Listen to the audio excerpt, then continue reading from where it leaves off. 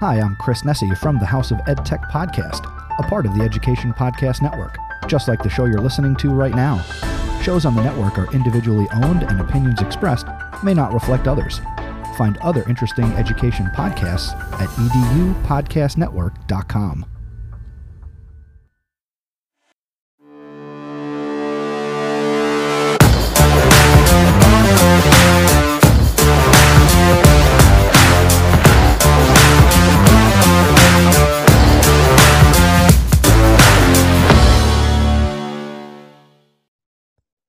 Hello again, everyone, and welcome to another episode of the Reimagine Schools podcast, a proud member of the Education Podcast Network. I'm your host, Greg Goins, and my special guest today is award-winning principal and author, Derek McCoy.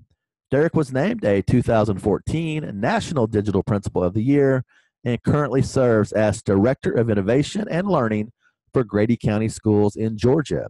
He's also the co-author of a fantastic book entitled The Revolution. It's time to empower change in our schools. This was a great conversation, folks, as Derek McCoy is the real deal. He's truly an inspirational leader. And this episode, he provides a wealth of information on how you can move your school and classroom to a more student-centered environment. Just a quick reminder, folks, that you can now sign up for the Reimagine Schools newsletter. Just go to the website, reimagineschools.net, or you can also find the link on my Twitter page at Dr. Greg Goins. As always, I want to hear from you. So if you could, continue to share out episodes with your friends and colleagues. And if you have suggestions or advice on future episodes, hit me up. I want to hear from you. Just DM me on Twitter, or you can always find me on email at drgreggoins@gmail.com. As always, thank you to all of our loyal listeners for making this such a wonderful experience for me as your host here on the Reimagine Schools podcast. With that, I hope you enjoy this conversation with Derek McCoy. Hello again, everyone, and welcome to another episode of the Reimagine Schools podcast. Have another great show for you today as I'm bringing in award-winning middle school principal and author Derek McCoy. How are you, Derek? I'm doing great this evening, Greg. How are you doing? How's everybody doing this evening? Fantastic. I'm really been looking forward to talking with you. I'm a big fan of your work at the middle school level. And then you have a fantastic book out there that we're going to talk about here in just a little bit. But what kind of school year are you having there in Georgia? So we're having a great school year. I moved back to Georgia last year after 13 great years in North Carolina to a middle school here. And then at the end of the last school year, my superintendent says, Derek, I know I brought you here to help move this school to another level, but we want you to do it for the school district. So this year I started off, I'm the Director of Learning and Innovation for our school district. I am helping. It's so cool. I miss the school like no other, don't get me wrong. But it's so cool to be able to help a lot of other teachers see the value and the benefit of changing our mindsets about teaching and learning, and really not and looking at resources. And I don't want to say technology. I would say looking at resources to help really put the learner first, and then showcasing what learners can do, and then bring in talent. So I'm so thankful for this job. It's great stuff, and I'm meeting some great people, and I'm embracing this new role. You know, a lot of times we think of working with middle school students, you kind of get a little bit of an eye roll there when you tell them you work in a middle school, because that can be a challenging bunch of kids. But I know you're very passionate about that age group. And it's interesting because they're young enough that they still are going to value those teacher-led conversations, yet they're young enough and they're innocent enough that they're starting to formulate some of their own thoughts and opinions. And you're in a perfect position there at the middle school level to kind of, lead their thought process moving forward. So just talk about working with those kids. Greg, thank you so much for that tee up. That's awesome, because truly that is my passion. And before I get in deep, I want to give some shout outs to Darren L. Wayne, who's the co-author of our book, The Revolution. And Revolution is we'll talk a lot about the revolution, particularly with middle schoolers. I'm going to shout out to NASSP who has helped with their middle school message, and then recently with AMLE, hooking up with them and what they do to help talk about the middle level learners. But yes, when Darren and I wrote, my good friend Darren and I wrote The Revolution, we initially started out, it was going to be The Revolution Starts in the Middle. That was going to be the name of the book. But we decided to go to a bigger audience, but we didn't take anything out about the middle school, because truly our revolutionary practices and thinking can start in the middle, and we can change. I think we can change the whole K-12 learning scape by looking and focusing on what we're thinking and how we're limiting. That's the piece. How we're limiting middle school learners, because we have this fear and this accepted norm that hormonal monsters, they're out of control. If you give them a little bit, then the wheels will fall off everything, and that's not the case. If we're honest and look at it, they're not out of control. They have passion. That's what it is. They have gone from elementary school, adults telling them what to do, and now they're forming their own. They're really forming their own thoughts and their opinions. They're seeing what they're good at, or what they want to be good at.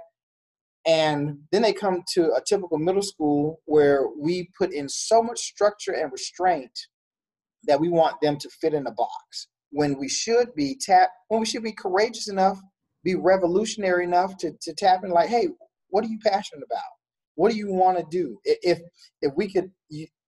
I could let you tap into your passion to teach the standard, what would you want to do? When we start thinking like that and truly take an revolutionary approach to middle school learning and personalization and tapping into their strengths and creativity, we'll see a lot different. So obviously that message about middle school applies to K-12. It's everywhere. Because we're talking about passion-based learning. We're talking about letting students demonstrate their learning in different ways. But really, it's about adults getting out of the way of learners. And we can't be afraid to do that at the middle school level. As a matter of fact, Darren and I are of the same mind and just fervent opinion that we are preventing ourselves from being amazed at what middle school learners can do and what K-12 learners can do. Yeah, and the book we're making reference to, the name of it is The Revolution. It's time to empower change in our schools. Derek is a co-author with Darren Elwin from South Dakota, also a middle school principal. It's a fantastic read, folks, and it needs to be part of your professional library. So jump on Amazon or wherever books are sold and be sure to check that one out. Especially we've got the holidays coming up, so that'd be a great Christmas present for that educator in your life. But, Derek, I've heard you say before that the middle school level is maybe a perfect spot for the change process. And that makes a lot of sense to me, because at the elementary school, it's about learning basic skills. And then we know at the high school level, it's really, unfortunately, it's about college ready in a lot of places. But the middle school just seems to be a great breeding ground for innovation. And absolutely. So I'll talk about I love to talk about Darren and the awesome, courageous teachers at his school who really embraced, hey, we can do things different. So Darren's school is, and we did some of this, but they have perfected it. And I'm going to encourage, if you're listening to this podcast, please check out Darren's middle school. They have visits regularly. I took the tour. It is fantastic. Their students pick their courses. They pick their classes. It's personalized. You'll see them use technology to enhance how they demonstrate learning and how they research and access information. You'll see students who will be more globally competitive and competent at that middle school than you probably will at some universities and colleges. They're connecting to global issues and global leaders around the world, and they're creating and doing different things. So it's true empowerment. It's true empowerment. At my middle school, in my last middle school in North Carolina, we did a lot. We did compassion-based. We did some compassion projects where students we put them on a mission to change a life, change a community, or change the world. And we were seeing some great things from the kids, and they were picking their own courses. We start personalizing how students could demonstrate their learning, and that just brings out joy and competence in kids. I tell you, one of the biggest things, and this is one of the biggest things that I love to say is, let's stop doing classroom management. Stop focusing on classroom management and do this, sit down and quiet and blah, blah, blah, blah, blah. And then focus on building fantastic cultures where kids want to come, where learners want to come in, and they can't wait to demonstrate their learning. They can't wait to showcase what they've created. They can't wait to share and to ask some thoughtful questions for each other. We shoot ourselves in the foot when we think of contain, or when we think negative thoughts like these kids aren't ready for this because whatever, or because it's all fear-based. And we perpetuate the cycle of fear by hearing people say that they're not ready, by believing that, and then by putting things in place, and then by continuously hearing. Instead of saying, man, I'm going to look at these kids in front of me, and I'm going to build a great culture, and we're going to create a culture of innovation. We're going to create a culture of empowerment. We're going to create a culture of inquisition. And we're going to create a culture of creation. Just do some bold, creative things. And again, we talk about what we've done at our middle schools, and it's doable and possible. But again, there are revolutionary tales in the book for other educators as well. And there are some great examples in the book. So I think that's very valuable as school leaders and educators throughout the landscape are looking at that and looking for new ideas. You've referred to yourself as a student-centered agitator. I think that's even part of your Twitter profile. And that just makes me so happy, Derek, when I see something like that, because too many times as adults in buildings, we really lose sight on what's important. And that is, we have to create student-centered classrooms and student-centered schools. So just talk about why you're so passionate about that piece. Yeah. And, that's a tricky part. And our people listening to this, I've been a middle school principal for 9 years. It's great, rewarding hard work. I've been an assistant principal for 4, a teacher for 8. So guys, I get it. It's good, hard work. Adults go to the school. Adults go to school, go to their job, and we believe in the best. We believe in that adults have the best interests of kids at heart. Okay, we don't think anybody wakes up with evil intent by any means. But all that fear that we hear and receive about middle school or school in general, where we got to come in and it's got to be tight schedules, and we got to have them seated in rows, and everybody has to be on the same page. All that stuff propagates fear, and it leads to adult-centered procedures and thinkings and mindsets to be in place. So all this fear we hear makes adults look for other adults to have desks in rows and butts in desks and quiet at a certain time. And think about that quiet. Think about what we know about the brain and learning, and how unproductive and how unhelpful quiet is to learning. Greg, you and I talking, I know that you're a big Kentucky fan. I learned so much from your personality, and I'm able to fill in some gaps just from conversation. That doesn't happen in a quiet classroom. So we have to take that adult center piece out, and we got to make it about, what does that learner need? What does that how does that learner's brain need? And then let's get very real about it. The different learner brains in the room. Some people, some learners like quiet. Some learners leave me alone in the quiet and I'm good. Or, hey, I know we got this work to do, but if me and my friend talk it out, then we can come up with something great. Cool. You do your thing. Or, Greg, it's Monday and I had a bad weekend because we had a bad weekend because we got kicked out of our apartment. Whatever, however that works. No adult would, in their right mind or heart, would put that child on the schedule to say, no, it doesn't matter what your life is. You got to learn and produce just like everybody else on a particular schedule. That's not how the brain or the heart or the mind or anything works. So we got to take all these adult strictures and guidelines and just put them in perspective to what's the most important thing what's most important. Why are we here? We're not. Schools aren't here for adults. Schools are here for kids. Schools are here for learners, not kids. Schools are here for learners. Adults are the important people in the building now. Don't get me wrong. So because adults make it happen, but we are there for that learner and his or her needs and his or her brain and his or her mind and heart. So it all goes towards making it less about adults, making it more about the learners. And that's a tough conversation to have, when you get to a lot of practices that adults are good at. Adults are very good at everybody in your desk and everybody quiet. I'm good and comfortable with that.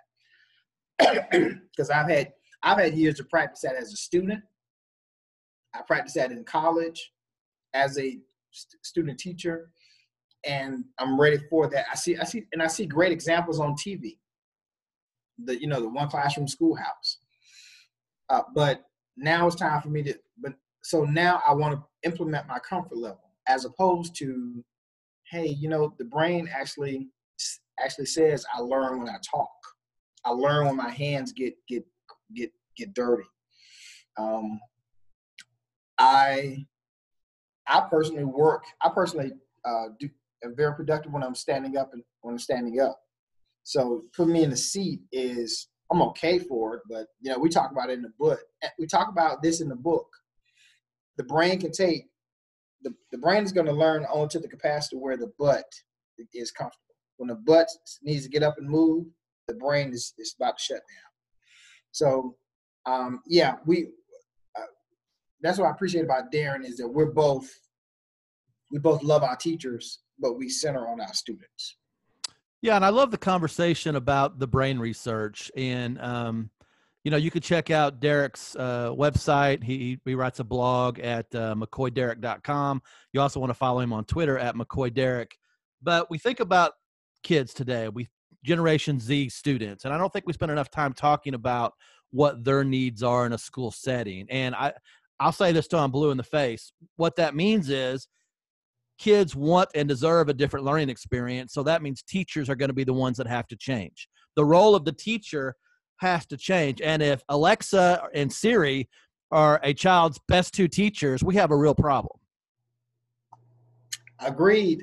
And that was a very packed but succinct statement that you just made right there. That was awesome. So we have adults who are leery or hesitant to let go of the great learning experiences that they had as learners. So we have a saying. We have a saying as revolutionaries: don't be the teacher you had as a student. Be the revolutionary your learners need. So because a sixth grader in 2019. Totally different needs and capabilities. And that's the other point. Needs and capabilities of a sixth grader from 20, 30, 40 years ago. And I say that because that was absolutely me. I had great middle school teachers. I love every one of them. I can call them out by name today. My mom was a paraprofessional in my school. So I had good relationships with those adults. But there's no way that we can bring that experience to a classroom today. because our kids can automatically do so much. I wrote a blog post a while ago, and this was, so this is maybe 7 years ago. I was at a middle school principal supervising a football game, and a parent brought their elementary child to the game to watch her big brother play. But she had homework. She had math homework. She was working some problems, and she reached in her mom's purse and pulled out a flip phone. And I'm telling you, she put a flip phone, went to the calculator, and knocked out her homework in about 10 minutes. I took a picture of it. I wrote a blog about it. And I said, good for her. That's awesome. Why is she wasting time with this humdrum? They have resources that can do the humdrum. Design better. Our job now, like you just said, Greg, our job now is to design better, grander learning experiences for our learners, so that who cares if they have a calculator? Everybody's going to have a calculator now. There's a calculator on my smartwatch. There's a calculator everywhere. Forget the calculator. If you're doing work if the bulk of your work, if the thrust of your work is calculator based, you're doing the wrong work. You're doing the wrong work. What are we doing to make kids have conversations and to think and to reach out and to ask deeper questions? So we have to let a lot of that go. And we can't vilify technology. Now, I was a national digital principal for 2014. And people want to pigeonhole us and say, oh, you guys are techies. Well, we are, I guess for the most part, we like technology, but, don't ask me about shortcuts on this MacBook, because you're going to be disappointed. I ain't got it. But all of us embrace the role that technology has now in transforming learning and how it allows students to access information, demonstrate learning, connect to global learning. We have a chapter in the book about globalization, about global learning. Darren wrote it. I encourage you to read it. His kids are doing some fantastic things with some.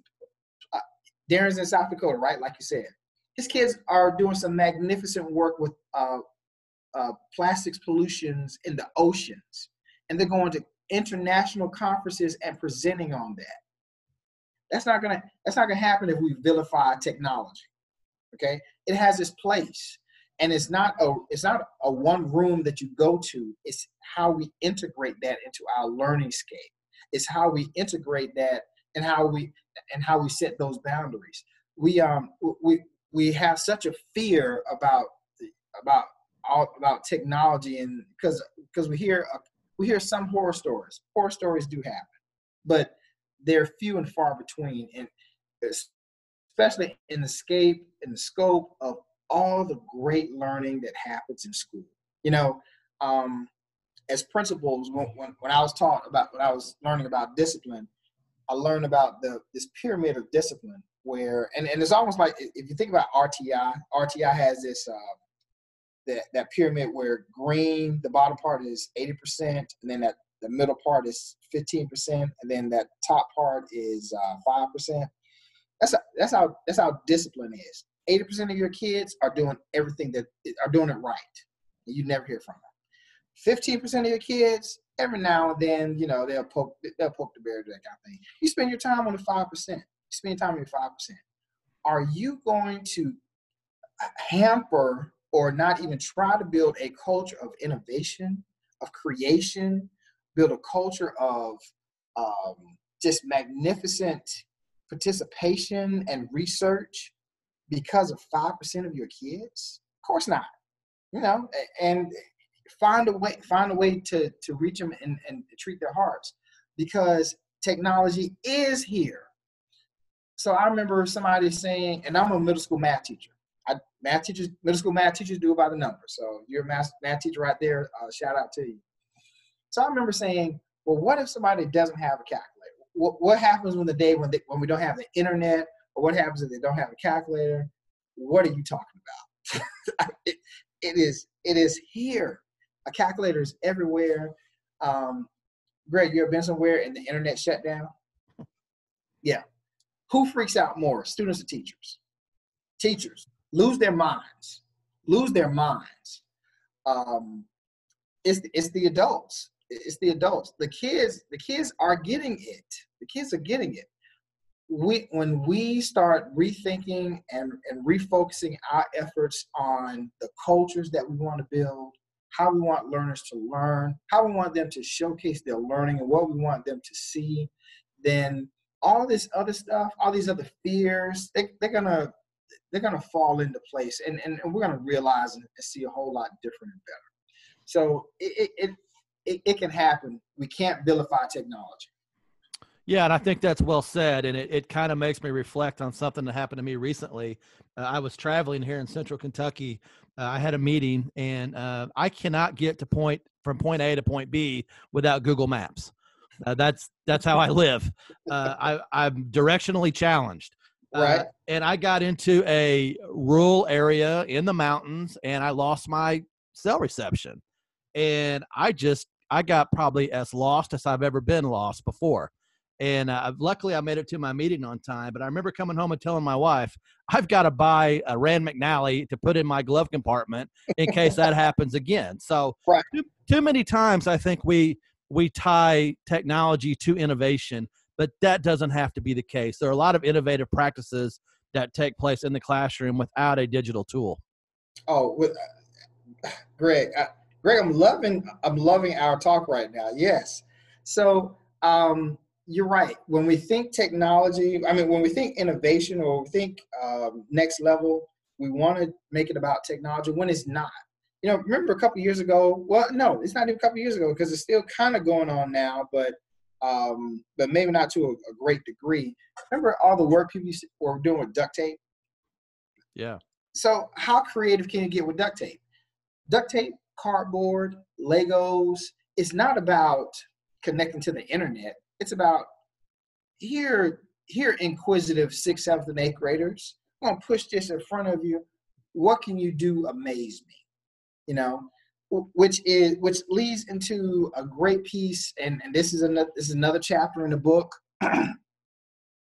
It's a chapter in the book, but we talk about it throughout the book, and that's maker spaces. Greg, me growing up, my makerspace was going to my brother's friend's house and us working on the engine and him showing me how to work on a carburetor, doing those kinds of things and tinkering about that kind of way. Or I didn't participate in this, but I saw somebody put a lawnmower engine on a chassis, and that was a go-kart. Just cool stuff. So how creative can you get? That is the piece that we have to start tapping into instead of this fact regurgitation mindset that we have. Do you know how to multiply 2 or 3-digit numbers? Or when was this?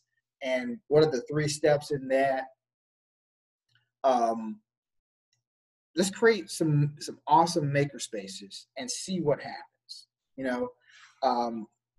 So I want to give a shout out to a good friend, Glenn Robbins. And at the time, Glenn's a fantastic superintendent now. When I first met him, he was a middle school principal. He had Kevin Jarrett working in the school, and they had this innovation design class that was just fantastic. Kids coming in, going through the steps of design thinking, and just making these great creations. Darren is doing that on another great level in his school right now, going through the 5 steps. And Darren wrote the chapter on maker spaces, and he also talks about his efforts with what he went through to learn design thinking and how he implemented that. He even teaches that to some 6th graders. So it has nothing to do with technology. It's just the process. I've learned from him that it's about whiteboarding. Whiteboarding is an essential and a critical part in that process where we just get out and we just brainstorm. It's not about the internet. That's just about 2 or 3 students in front of a whiteboard having a great conversation. I'm pulling the best out of you. You pull the best out of me, and then we're going to create something even better. That is how we solve problems in the world. It's not about, you can't do that by asking Siri, and I love you said that. You can't do that by asking Siri anything. Okay, Google, how do we solve this problem? Not so much. If we're doing it right, if we're doing it at our best ways, sorry about that. I said Google and my phone went off. If we're doing it right, kids are asking each other the tougher questions that we could come up with, and they're putting in honest effort and getting to some great solutions. So that's where we are. We got to tap into that creativity. It's not about technology.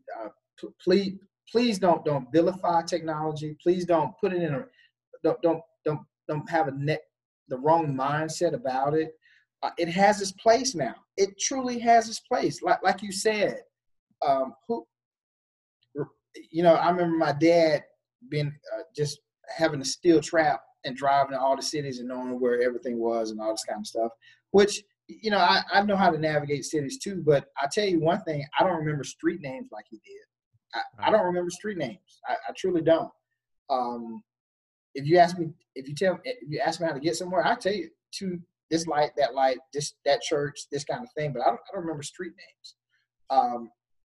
That's what my phone is for.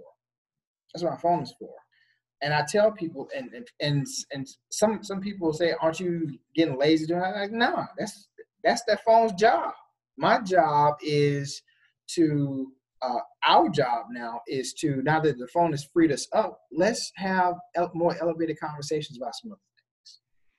Yeah, and again, that's something that we could talk about all night long. It's great conversation. And I think the last piece that I want to talk about is, I know you're also very passionate about collaborative learning spaces, and that's another huge piece to the puzzle. And I actually heard you say on another podcast interview that you did, you talked about removing lockers in your school and going to a Genius Bar.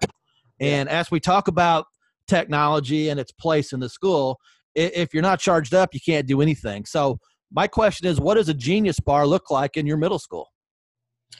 Okay, so that was my school. That was West Durand Middle School. Shout out to West Durand Middle Bulldogs. I was there for 3 years. We did some fantastic things. So when I joined them, that was their second year in a one-to-one. That was their second year in a one-to-one when I joined them. So I came on, and my first year was kind of, us just kind of normalizing and like, hey, guys, it's all good. It's going to be okay. But then obviously we have to start pushing some learner-centered questions, So one of the observances, we had a space in the middle of our hallway that truly, there were some lockers there. When the school had a larger population, there were some lockers there, and we didn't need them, so we just moved them out. And Greg, when I tell you that when we moved them out, it was literally, what can we put here that's going to make a difference? We put some cafe tables up there. We put just a little shelf. I mean, nothing fancy, just a little shelf there, and just told teachers, hey, you got some kids, got some kids you trust, they want to do some work, let them come out here and do some work. And then we the conversation extended on the hallways. Like, again, we have locker banks that we don't need. Let's take them out. Let's put a Genius Bar here. Let's put whiteboards up here.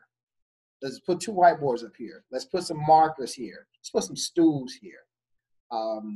Well, who's going to watch the kids? Well, you create the culture in your classroom to where you send kids out, or the kids, you send kids out that you trust, or even start building relationships with the ones that you don't trust, so that we can trust them. Because nothing happens unless we build relationships.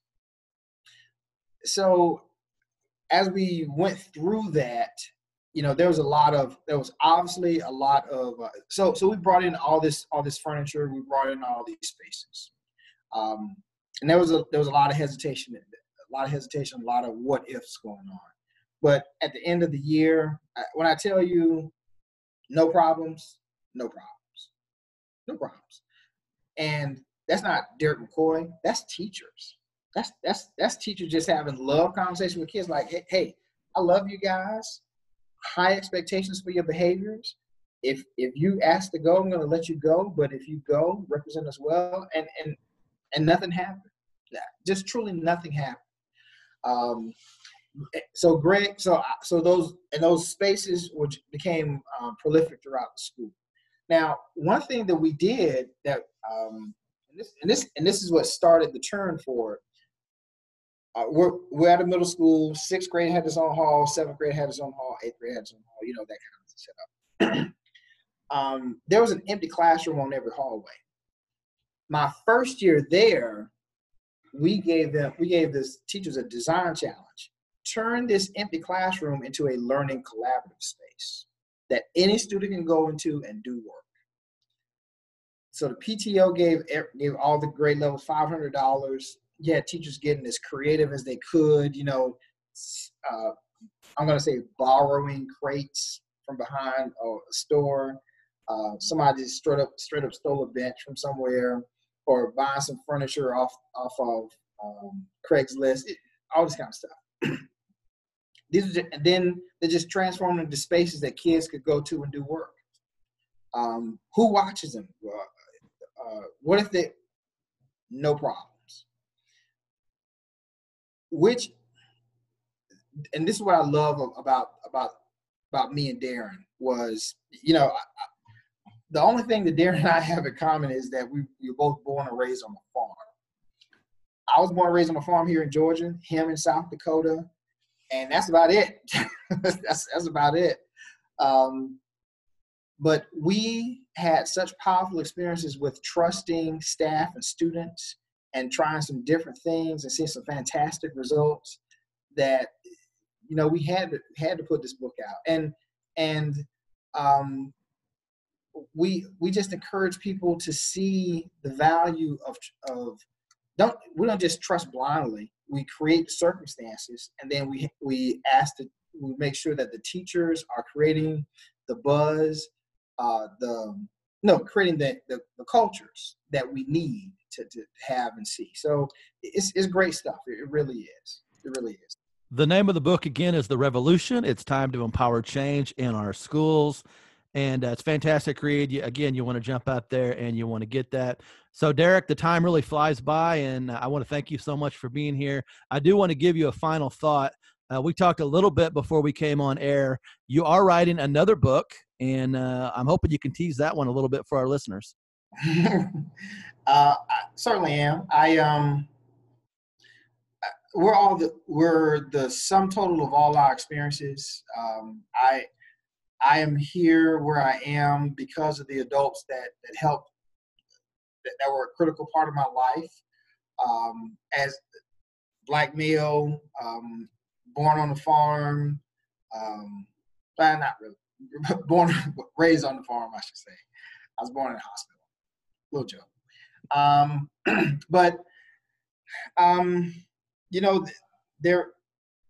growing up, I saw inequities in how students are treated, you know, and what happens in the classroom, unintentional, but systemic. As an adult, as a teacher, as an administrator, there are still times when not everyone gets the fair shake or gets the same thing. Equity is not always equality, and equality doesn't always serve all the learners. So this book gets into a lot of that. It gets into it's not a very deep historic look, but it is a look into what we do, and hopefully it's very reflective. But then I also go back to my roots, and that is to what can we do now? What can we do now? What's being done now to reach more kids, to make sure that all learners are advancing, and it's not. and it's not that everybody is going to get A's or whatever your high metric is or how that works, but everybody can grow. Everybody grows. Are we making sure that everybody's growing? Are we making sure that everybody's achieving? And it's not creating a false metric either. You know, it's not printing off a certificate for everybody. Nobody's getting into that. It's about our beliefs and what we do as adults and making sure that every student is getting what he or she needs. And yeah, it will be, it might be doing some unconventional things. It might be re-looking at some things. But it's 2019, man. It's time. You know, it's just time to do that. So yeah, and I'm looking forward to reading that and learning more about that project, because we certainly need to have more of those conversations along the way. And I hope to have some of those conversations here on the podcast. So when that book comes out, I'd love to have you back. Great. You made my day reaching out to me. So brother, anytime, man. Thank you so much. I'm so honored that you reached out to me. So anytime. Well, I'm great to finally get to meet you and talk face to face. I'm a big fan of your work. And again, folks, jump out and get the book. Follow Derek on Twitter at McCoy Derek. Check out the website, McCoyDerek.com. There's a lot of great stuff there. So as we wrap it up, folks, thanks for listening. And as always, do what you can in your school and community to create better schools for kids.